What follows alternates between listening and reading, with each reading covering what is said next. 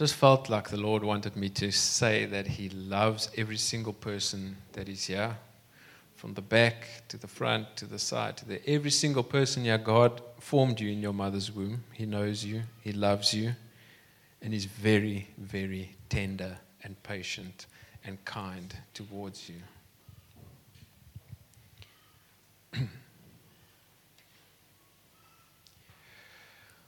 All right. Thank you, band. Thank you, everyone. This morning, for those of you who weren't here last week, I kicked off a series on faith. And I'll be speaking about faith today and faith next week.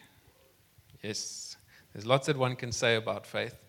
But the overarching theme that I have for us this month is faith and sanctification.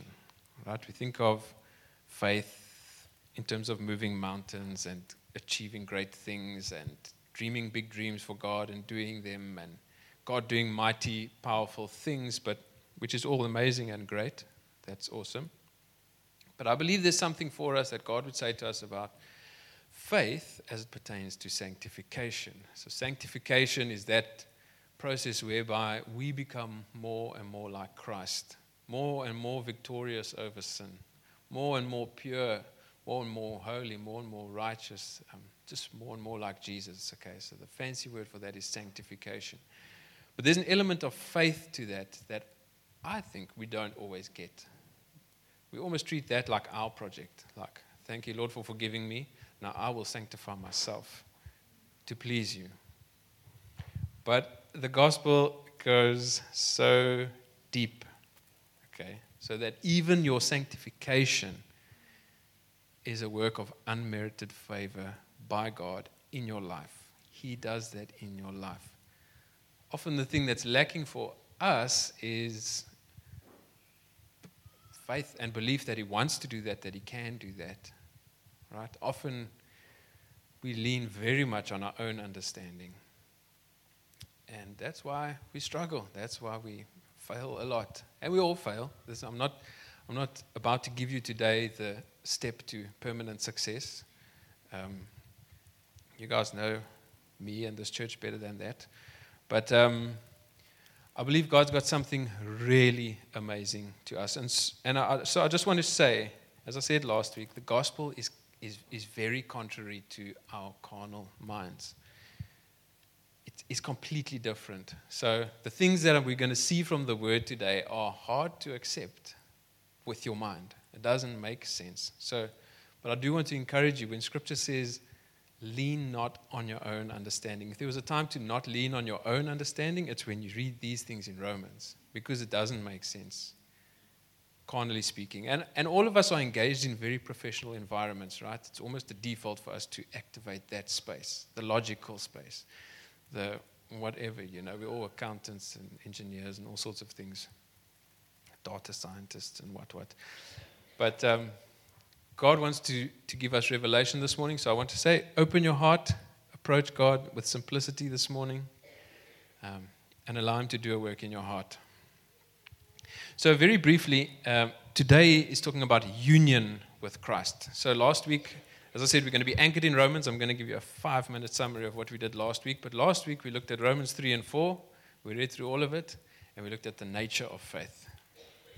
Today, we're going to be looking at Romans 5 and 6, or half of 6. And we're going to be looking at union with Christ. But very briefly, just last week what we did is we went through Romans 3 and 4, which talks about justification by faith. And then I'll give you some highlights of the Greek words that we looked at last time. We saw that believe comes from a root word, comes from the word for faith, which comes from another root word. So that first root word is pytho, and it means to persuade. Okay, when Paul says in Romans 8, I am persuaded that neither death nor life can separate us from the love of Christ. Okay, then we moved on. So the word that comes from that is pistis, which is an assurance, and in biblical terms, especially a reliance upon Christ for salvation. Paul, as we read last week, talking about Abraham, and says, and this righteousness from God comes through faith in Jesus Christ to all who believe. Faith there is not a mere belief about Him, that He is a real, it's an entrustment, it's an assurance and a reliance upon Him. Okay, so from that word pistis, we get the word pisteo, which is the word for believe, which is also all throughout the New Testament. And that carries on the theme, and it means to have faith in, upon, and to entrust, especially one's spiritual well-being to Christ. And this famous verse that we all know, for God so loved the world that he gave his only Son, that whoever believes in him should not perish but have eternal life. Other translations say believes upon. Okay, so what we're trying to get at is it's entrusting yourself, plain and simple. Faith in God, faith in Christ means entrusting yourself to him. Okay, then we carried on through. So Romans, Paul's whole theology, well, the whole New Testament theology of justification by faith. Okay, justification again means being set right with God, as in he's dealt with your sin. The wrath that was directed towards you because of sin has been removed. You are justified. You are reckoned to be righteous in God's sight. When he looks at you, he says, you're righteous. He says, Ben, you're righteous. Andre, you're righteous. Okay, and he reckons that righteousness to us when we entrust ourselves to Jesus.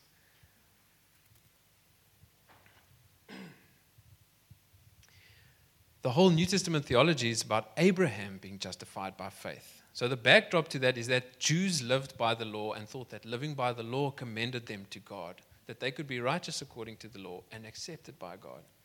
Paul says even before the law was there, God had a different way of being justified in his sight, and it was through Abraham. So Paul in Romans 3 talks about Abraham, and the key scripture is from Genesis 15 verse 6. There the word for believe is a Hebrew word aman, and it means the same, to trust or to believe and to have assurance. Okay, so to have faith, to believe is to trust, very crucial. And God speaks a promise to Abraham and says that you'll be the father of many nations. Abraham says, Lord, but I don't even have a son. The Lord says, okay, go outside. Do you see those stars? As many as those stars are, you will have descendants. And I will give you a son from your own body, your and Sarah's body. You will have a biological son. At that moment, Abraham doesn't go into analysis paralysis or the 100,000 what ifs. Lord, did you know that I'm actually 100 years old and Sarah is too? At that point, Abraham believed the Lord. He said, okay, Lord, I believe you. I believe you can. I believe you will. You know what that does for God's heart? God says, man, there's nothing I want to see more in people's hearts than that response to me, that response to my word, to my promises. And God reckons Abraham righteous, as in independent of Abraham's performance. He had no good performance up until that point. He was a pagan in a pagan land. He didn't earn that in any way. So we looked at that last week, and Romans then talks about the footsteps of the faith of Abraham. And so we just looked at the nature of that faith. Number one, we see that it was simple, very simple. Our trust towards Jesus must also be simple. When God says to us, to man, hey, there's a sin problem. Here is my son. He's dealt with that problem. Trust in him. We say, yes, Lord. Okay. If you still try and trust on your own performance,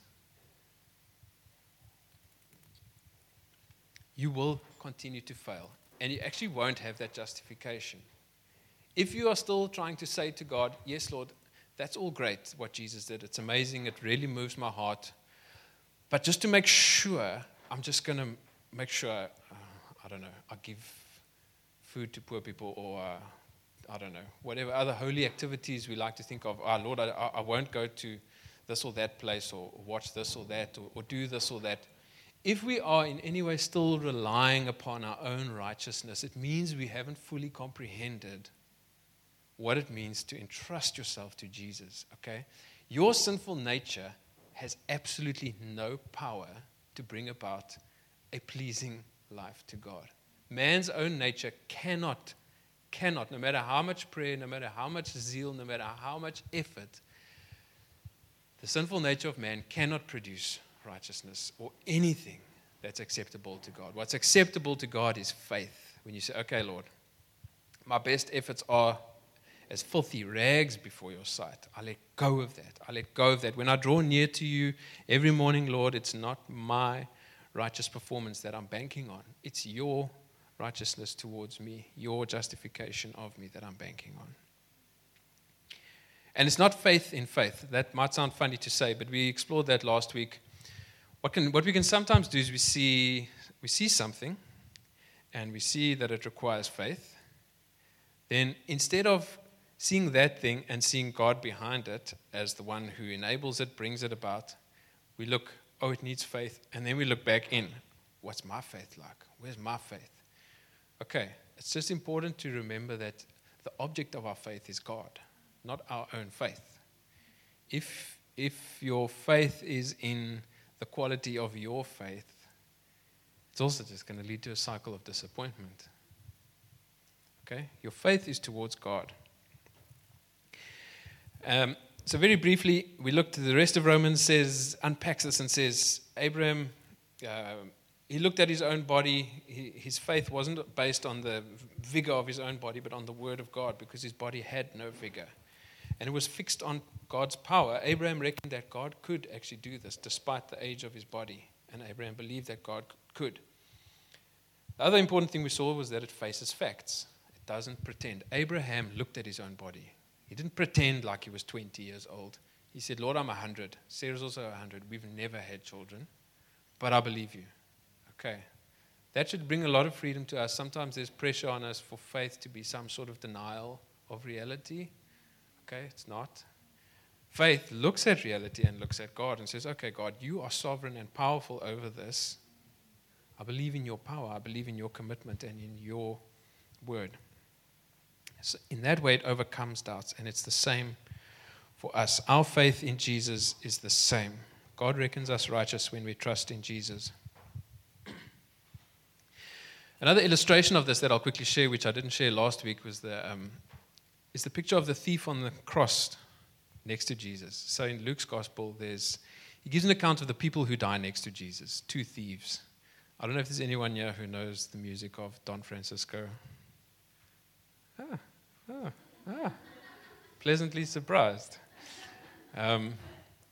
Anyway, he's got a great song about this, which you can ask me about it later if you don't know which one I'm talking about. But anyway, he sings about this. He gives an account of this in song from the perspective of the thief, and it's amazing. But the long and the short is that when Jesus went to the cross, two thieves died next to him. They were also crucified next to him. The one thief joined in on the mocking with the soldiers, saying, this guy said he was a king. He can't even save himself from this cross. And they mocked him and mocked him and mocked him. And this thief said, hey, if you're a king, why don't you get us down from here? Why don't you save us and yourself? The other thief on the other side had a very different response. He responds to this thief and says, don't you know that we're getting what we deserve? We've been sinners all our life long. We've stolen. We've done all these things. What we are getting is just. It's what we deserve. But this man is innocent.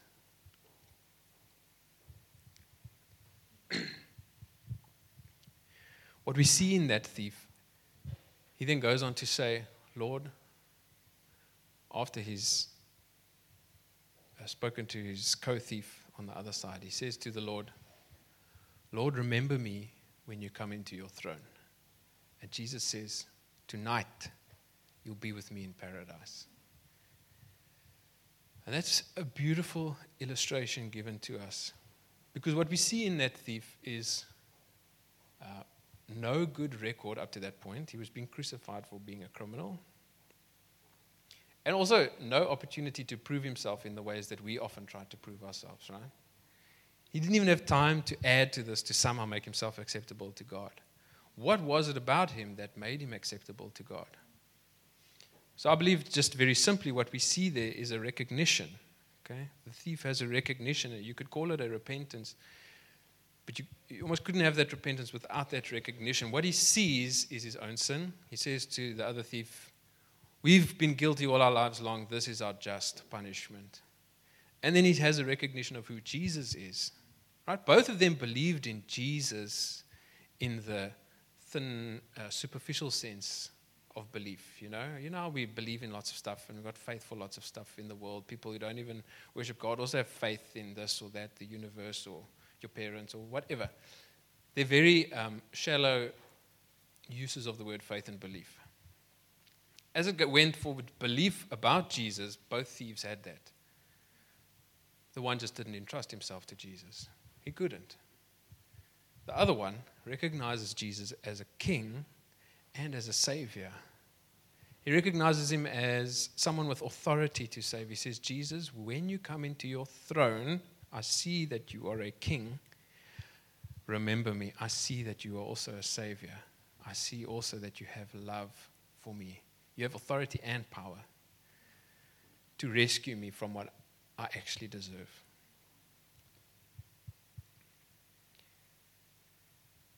And Jesus saves him. Jesus says, tonight you're with me. And what we see in that as well is a union with Christ. So that was a bit of a long intro, but just fleshing it out for you guys, setting you up to think about union with Christ. Romans 5 verse 1 says this. Therefore, okay, we're just going to read verse 1, but it says, therefore, after Paul has sketched this whole thing about justification by faith, he says, therefore, since we have been justified by faith, we have peace with God through our Lord Jesus Christ. I've got another Greek word for you. From Strong's 1.5, it's number 1515 in the Strong's if you're interested. But it's the Greek word for peace, which is eirene. I don't know if we've got it there, Sabran, but we understand peace as the absence of conflict, generally speaking. That's how we use it.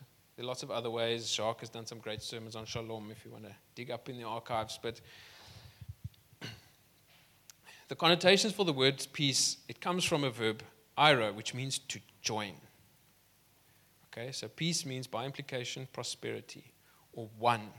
Peace, quietness, rest, or to set at one again. So when we read Romans 5 verse 1 that says, having been justified by faith, we have peace with God through our Lord Jesus Christ.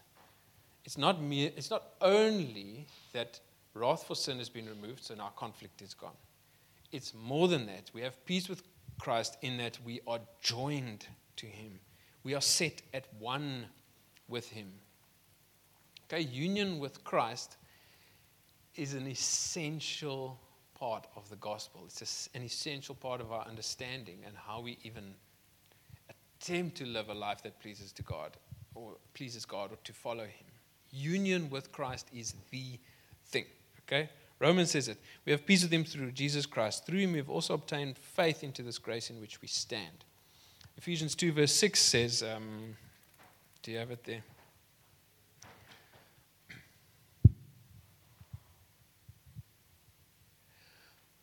Ephesians 2 verse 6, for while we were still weak, this is still Romans 5. I'll just read it to you. Ephesians 2 verse 6, speaking of union with God, says it like this.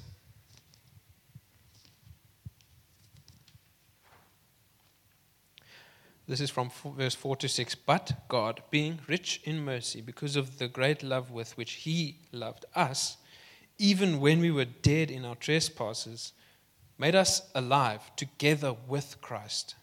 By grace you have been saved, and raised us up with him, and seated us with him in the heavenly places in Christ Jesus. Our justification meant that we had a union with Christ. We see there a number of times, with him, with him, with him. That's with Christ. The point I want to make is that justification unites you to Christ.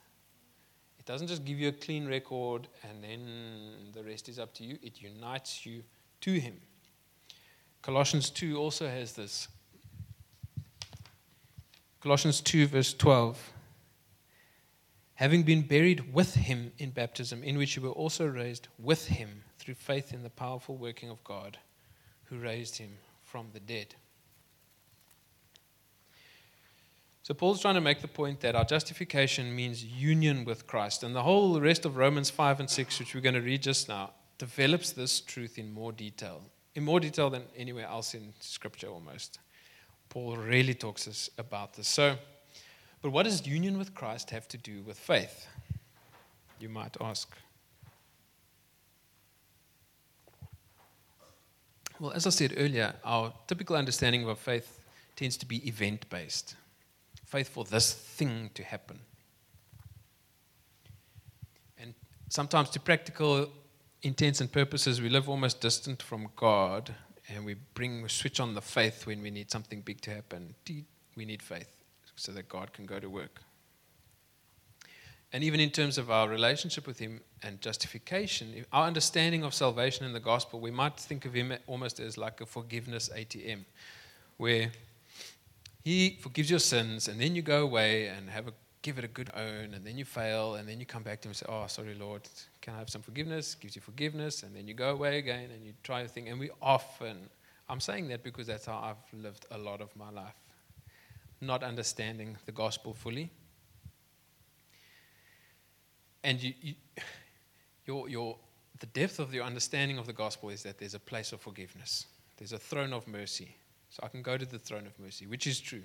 But it's also a throne of grace to help in time of need.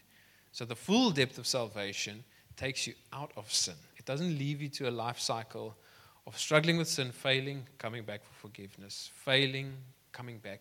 It actually leads to greater and greater degrees of transformation, sanctification, where sin gets left behind. You don't keep fighting the same enemy, the same old sins. What God has got for you is deep work of transformation through the gospel. Salvation means union to Christ, which means certain realities that we're going to look at now. And we must accept these realities by faith and exercise them daily. In the gospel, in our salvation, there is power and victory for sanctification, transformation, and a life that pleases God. Okay, without further ado, let's read Romans 5, verse 1 to 11. Therefore, since we have been justified by faith, we have peace with God through our Lord Jesus Christ. Through Him, we have also obtained access by faith into this grace in which we stand. And we rejoice in hope of the glory of God. Not only that, but we rejoice in our sufferings, knowing that suffering produces endurance, and endurance produces character, and character produces hope. And hope does not put us to shame, because God's love has been poured into our hearts through the Holy Spirit who has been given to us. For while we were still weak as that thief that died next to Jesus, at the right time Christ died for the ungodly.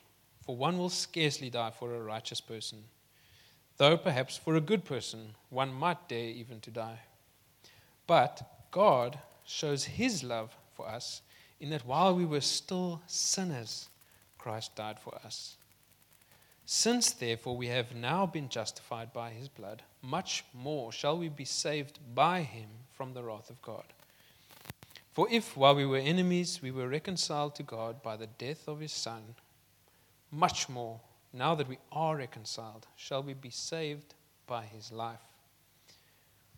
More than that, we also rejoice in God through our Lord Jesus Christ, through whom we have now received reconciliation. So there we have a continuation of the theme of peace with God, being union with Christ. Reconciliation. And being saved by His life. It's like it's speaking of justification, but more than that. And yes, we've been set right and the wrath is removed, but more than that. That more than that is what Paul is about to start unpacking in Romans 5, verse 12 to 21, which we can read now. So then he starts developing the theme of union. So just stick with me. I'm not going to explain every single part of it. As I said last week, we could do Romans for 5 years if we wanted to, but I'm just going to focus on the stuff that I feel God has put on my heart for this series. But speaking about union with Christ, Paul elaborates more and says from verse 12, therefore, just as sin came into the world through one man, and death through sin, and so death spread to all men, because all sinned. And now, just for the sake of following, that was verse 12. From verse 13 to 17, Paul kind of does a side note. And then in 18, he comes back to what he was saying in verse 12. Okay, so just bear that in mind. We're going to read through it now. From verse 12. Therefore, just as sin came into the world through one man, and death through sin, and so death spread to all men, because all sinned. On that, he says, for sin indeed was in the world before the law was given, but sin is not counted where there is no law. Yet death reigned from Adam to Moses, even over those whose sinning was not like the transgressions of Adam, who was a type of the one who was to come. But the free gift is not like the trespass. For if many died through one man's trespass, much more have the grace of God and the free gift, by the grace of that one man, Jesus Christ, abounded for many. And the free gift is not like the result of that one man's sin. For the judgment following one trespass brought condemnation, but the free gift following many trespasses brought justification. For if, because of one man's trespass, death reigned through that one man, much more will those who receive the abundance of grace and the free gift of righteousness reign in life through the one man, Jesus Christ. Now in verse 18 he says, therefore, linking back to verse 12, therefore, as one trespass to condemnation for all men, so one act of righteousness leads to justification and life for all men. For as by the one man's disobedience the many were made sinners, so by the one man's obedience the many will be made righteous. Now where the law came in to increase the trespass, but where sin increased, grace abounded all the more. So that as sin reigned in death, grace also might reign through righteousness, leading to eternal life through Jesus Christ our Lord. Okay, there's lots of very technical stuff in there, but let's break it down. What Paul is doing when he's talking about, he said there's union in Christ. Now to elaborate on that, he compares Adam to Christ. Most of us are quite familiar with the doctrine, which is what we've just read, where we inherit a sinful nature because of Adam, right? Adam, okay, I won't go into this. That's why holding on to the biblical account of creation is so crucial, right? We had that guy come speak to us the other day, but if you're going to say Genesis is a nice metaphor, a nice story, Paul didn't think so.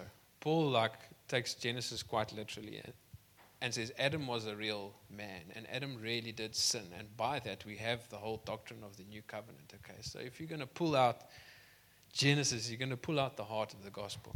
Okay, that's just another little side note. But Paul's talking about representation here. He says, as in Adam, all died. When Adam sinned, he set the trajectory of mankind forevermore. Before Adam, there was no death, by the way. Before he sinned, death didn't come in. Paul is saying, yeah, when he sinned, death came in. And Adam represented all of mankind. And so all of his descendants inherited that sinful nature, that human nature which dies and which is liable to sin and is given to sin and loves to sin. The fancy word for this is federal heads or covenantal heads. Some of these theologians, if you've read into that, will talk about it like that. But Adam represented all mankind. Jesus represents all believers. So when you are in Adam, that is before you come to Christ, you inherit all that Adam had and did. When you come to Christ and you are now placed in Christ, you inherit what he had and did. Okay? We were sinners in Adam, but you're righteous in Christ. Maybe just a note on the language here. It can get a bit confusing. Sometimes Paul says the many this and then the many that, or all this and all that. Just as a side note, what Paul's not implying here is that all are saved, that all are in union with Christ. Okay, that's contrary to everything he just said before that and the rest of Scripture. That's a doctrine called universalism, which I won't go into now, which somehow believes that everyone will be saved and everyone is in Christ. That's not true. Paul has just said, by placing your faith in Christ, by entrusting yourself to him, you become unified with him, and then you are in Christ. And what's important about that is, once you are in Christ, you're no longer in Adam. That's a hard one for us to accept, right? We still feel very Adam-like. We still experience sin. God doesn't suck us out of the world and sin never bothers us again. But what's important to realize, as Paul unpacks in chapter 6, is that the power of sin has been broken. I realize for myself when I'm reading this stuff, I almost go like, no man, surely not. It sounds too good to be true. It sounds like, no, surely not, Lord. Surely it's not that I have actually died to sin. Surely I must try and die to sin. Surely my walk with God now is to just keep killing my sin. On one hand, he says, by virtue of your union with Christ, you have died to sin. You have died to sin. The difference is for us to accept that by faith and to daily trust God to do that work in our lives, for the power of that work to come to pass more and more and more and more. Okay, as in verse 17 he says, those who receive, that's just again to say it's God doesn't force it on anyone. Those who receive Christ receive this.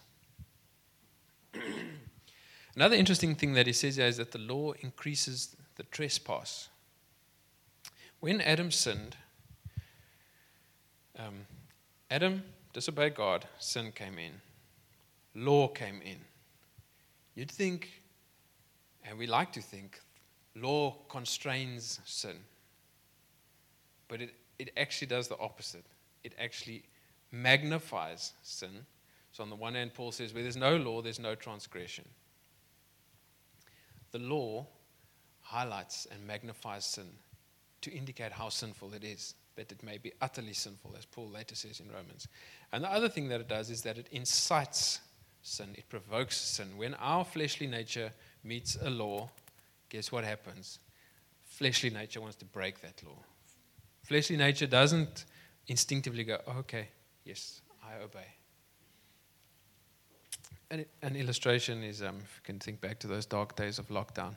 But I remember at one point my sister-in-law said, yeah, it's never been easier to be found doing something illegal, right? We all remember law upon law upon law upon law upon law to try and control things that weren't that controllable. But the more law, the more transgression. All of us broke many lockdown laws because you didn't even know about them. There were some that you just didn't even know about, but you were actually a transgressor, okay, according to the letter of that law. That's what law does. It highlights sin. It only creates more opportunities to be found a transgressor. And then, for many of us, maybe we must be honest, a certain law made us really excited to break it or to try and do something else, especially when the frustration kicks in. That's just what law does. And Paul develops that further in Romans 7, which we'll get to next week. But it's an interesting observation here because from that he switches. So when Paul says, so that at the end of chapter 5, so that as sin reigned in death, grace also might reign through righteousness, leading to eternal life through Jesus Christ our Lord. Then he asks a question which would have been a rebuttal to something, an argument that he would have heard against his gospel. What shall we say then? Are we to continue in sin that grace may abound? So when we misunderstand grace and the law and everything, Paul has just said, but where sin increased, grace abounded all the more. So some people might say, oh, well, then let's just keep sinning because then we can experience more grace, okay, which is a fallacy. But interestingly, that's not exactly what Paul's actually rebutting here, okay? That's a very faulty logic, but it's not even actually what Paul is rebutting here. Interestingly, that would have been something that the Jews said. What the Jews believed was that the more Torah, the more life. Okay, we've got the Old Testament. There's like a whole, if you can take the Old Testament laws times 5, times 10, is actually what the Jewish legal system has, okay? There's not only the Torah, there's the Mishnah, and there's the other stuff. There's a whole bunch of additions, okay? Judaism was not short on laws. But the belief, which is one that makes sense to our carnal mind, is you need more laws to control sin. We have a sin problem. What we do is we make a law. And when a little bit of sin squeezes out the side door, we make another law to push it back in. And when it squeezes out the bottom, we add another law to push it back in. And they said Paul's gospel is faulty. They said your gospel can't be true because you're taking out the law. How else do we deal with sin? Paul says, and this is where he goes really deep, Paul's gospel deals with sin, which is the gospel, by the way, which is the new covenant theology, deals with sin by killing it. The Jews had the law to try and control it. Our union with Christ means that death actually dies. What shall we say then, chapter 6? Are we to continue in sin that grace may abound? By no means. And here's the crux of what Paul is saying. How can we who died to sin still live in it? Do you not know that all of us who have been baptized into Christ Jesus were baptized into his death? We were buried, therefore, with him by baptism into death, in order that, just as Christ was raised from the dead by the glory of the Father, we too might walk in newness of life. Paul says, my gospel is not mistaken. He says, Paul in explaining the gospel says that no one will be made righteous by works of the law. So the Jews say, oh, well, what then? Now you're dissing the law like this. How are we supposed to deal with sin? Paul says, justification by faith means union with Christ, which means union to his death, which means our death to sin, an actual spiritual reality, and it means union to his life. He says that is how sin is dealt with in the new covenant. Jews applied law to manage the problem of sin, which failed. In the new covenant, union to Christ actually kills the body of sin. Sin dies. And we'll explore next week in more depth the new covenant. But it was promised from Ezekiel and Jeremiah's days that God puts a new heart, okay? He doesn't patch up the old one. He puts a new one in, which is amazing. How can we who died to sin still live in it? And he says in verse 3, do you not know? Which is something he says a lot in Romans. And he says it in Corinthians too, with all his churches, which is a great comfort for me because when I read this, I realize, I didn't know, which is okay. It's not something you easily know. It's not something you even master by your intellect. It's a work that the Spirit does in you. And the more you trust Him to do that work in you, the more real it becomes in you. Okay, this is not an intellect thing. You can meditate on it. You must meditate on it. And bring faith to that. Watch God go to work in your heart and transform you. Maybe just something interesting to say here in verse 4. He says, we were buried therefore with him by baptism into death. Now, he's not talking about water baptism here. Okay, so just hear me carefully now when I say what I'm going to say. Paul is not saying that water baptism is the key to this reality. As in, you could be a Christian, but until you've been water baptized, you aren't dead to sin. He's saying, no, that's not what he's saying. By virtue of the fact of being justified by faith, being in union with Christ, you are in union with his death and in union with his resurrection. So the word baptism is used different ways in the New Testament. Jesus speaks of his death as his baptism in a way. So he's not talking literal water baptism here. He's saying this is a fact. This has happened to you. But Paul's also not anti-baptism, just like we're not anti-band at the front. So baptism is a big part of New Covenant theology as well, and the New Testament and the life of the church in the New Testament. So water baptism is a powerful sacrament. So a sacrament is something we do, and another example is communion. It's a sacrament that we do as part of your Christian faith. That it's a mystery. Let me say that whatever I'm going to try to explain now, it's always going to fall short. It's a mystery. It's for the same reason that fasting is a mystery, right? Why does God do stuff in your life often through your stomach? Like the Greeks in us say, no, material world, spiritual, immaterial world. We don't understand that. But it's just true. It is just true, and it's a mystery. Baptism is a powerful public declaration of something that's already true in the Spirit. Just like communion is a powerful declaration of our salvation by the body and blood of Jesus, right? Water in baptism is not magic, just like the wafer and the grape juice or the wine in communion is not magic, okay? But when that act is accompanied with faith, it is very powerful, and powerful in ways that we can't even understand, like we can't understand fasting or any of the other things we do with our bodies that have a spiritual implication. Okay, so I'm also not dissing baptism. You must definitely get baptized if you haven't been. It's very powerful. It's a powerful thing. And Jesus also got baptized. But this union with Christ and his death and resurrection does not hinge upon water baptism. It is already true. But undergoing baptism by faith, in a way, practically almost cements that in your life. That was my experience as well. A lot of things that I used to sort of struggle with, funnily enough, after I got baptized, like a lot of things just fell away. And it's a mystery. I'm not saying the water is magic, but when you do, it's not magic. When you bring these sacraments to God and you make this public declaration, he's on it. He's all over that thing to work in your life powerfully. Okay, but it's a confirmation of something that's already true. So we don't get rebaptized so that we can try and die to sin. No, you are dead to sin. Okay? You are dead to sin. Verse 4 carries on. We were buried therefore with him by baptism into death, in order that just as Christ was raised from the dead by the glory of the Father, we too might walk in newness of life. Newness of life. Verse 5.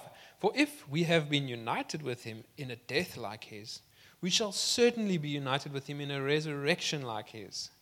We know that our old self was crucified with him, in order that the body of sin might be brought to nothing, so that we would no longer be enslaved to sin.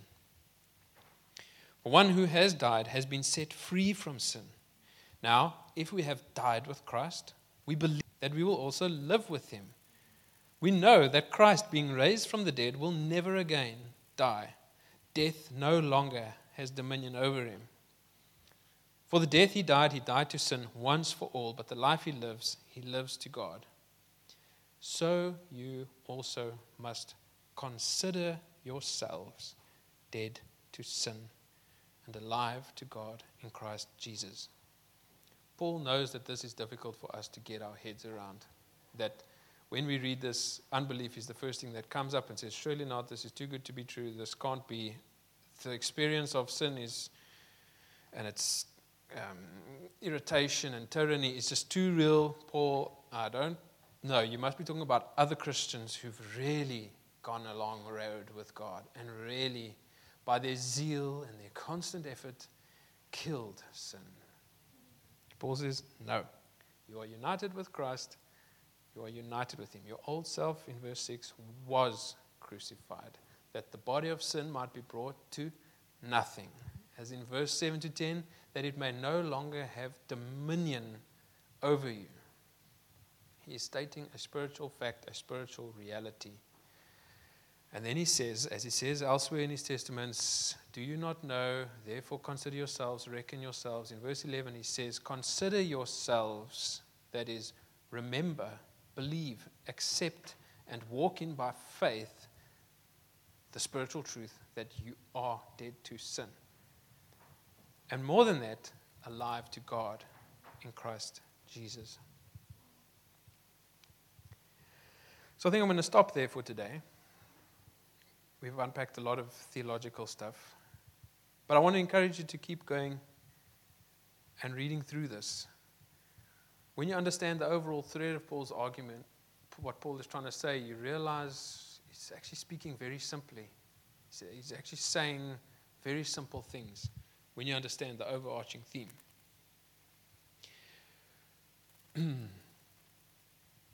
But so next week, and the whole thrust of this sermon series is to say these are glorious spiritual truths. How do we experience them more and more? Because as I said earlier, that's not often our experience, right? We don't often experience the power of God and say, oh, I'm a poor sinner and I'm struggling all life long. And yes, until you die, sin will be there to come and grab your shirt and say this and try and dictate to you. But you must understand that it no longer has dominion over you. As Andrew Murray says, we must retain that spirit of victory in our hearts, right? If you struggle with and fail in sin today, you get up. Thank you for your mercy, Lord. Even more, thank you, Lord, that I'm actually dead to that thing. I have died to that thing, and that thing will no longer have dominion over me. Okay? And you start again in victory, not self-pity. You start again in victory. And we lay hold of these day by day. The more I walk with God, I realize it's actually daily. Hourly faith, like dreaming 20 years ahead is just not something I do anymore. It's like, even if you read the Lord's Prayer, it's got a daily element to it, right? Like, give us today our daily bread. Don't worry about next week's bread. Just take it today. The next day is the next day. And so it is with faith. Faith is exercised daily and hourly.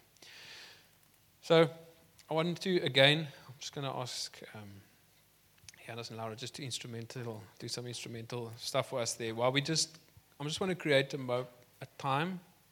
It's going to be 5 minutes for us to respond to God. Okay, so it's not indefinite. Don't get awkward. But I am going to allow 5 minutes for you to just respond to God, and then we'll pray together at the end. So just quiet your heart, close your eyes. You can be silent before Him. You can express whatever's on your heart to Him. You can pray. But after all has been said, let's respond to the Father.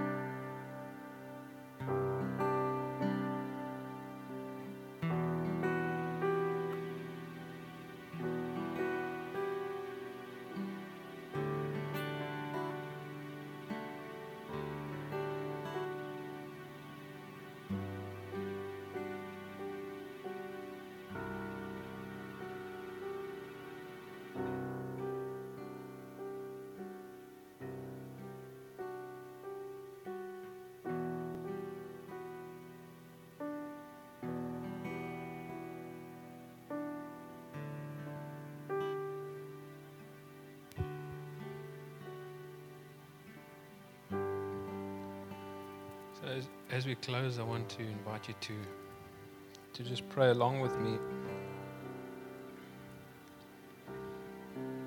These deep scriptural truths, we experience them by a continuation of faith, exercised daily. And it's a faith in and reliance upon the work of the Holy Spirit to work powerfully in us. When we have faith in the finished work of the cross, but we also have faith in the present power of the Holy Spirit dwelling in us to transform us. So if you have entrusted yourself to the Lord and you are united with Him and you've been saved by Him and justified with Him, I'm just going to say a prayer that you guys can say after me. And I want to encourage you, say it with even the smallest little mustard seed of faith.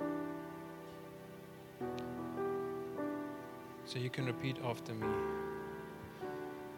Thank you, Lord, that I am united with you. That my old self has been crucified and that I am dead to sin.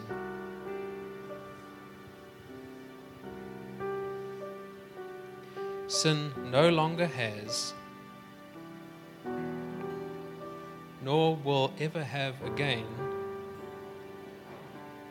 dominion over me. Thank you that I can walk in newness of life. Thank you that I am alive to you and the Father. Thank you for your Spirit dwelling in me. Thank you for your power at work in me to transform and sanctify me. Today I entrust myself to you, confident of your commitment and power to renewing me more and more into your image, that I may bear the fruit of the Spirit. Amen. Amen. I'd like us to just close in a song. If there are any of you who would like to pray with someone, you're welcome to come to the front. I can pray with you. There are lots of other people to pray with you. And especially if you've never entrusted yourself to the Lord. If you haven't come to the Lord before with your sin and said, Lord, forgive me and save me, we'd love to pray with you through that. But otherwise, let's all stand and just close in worship. And you're welcome to come to the front for prayer.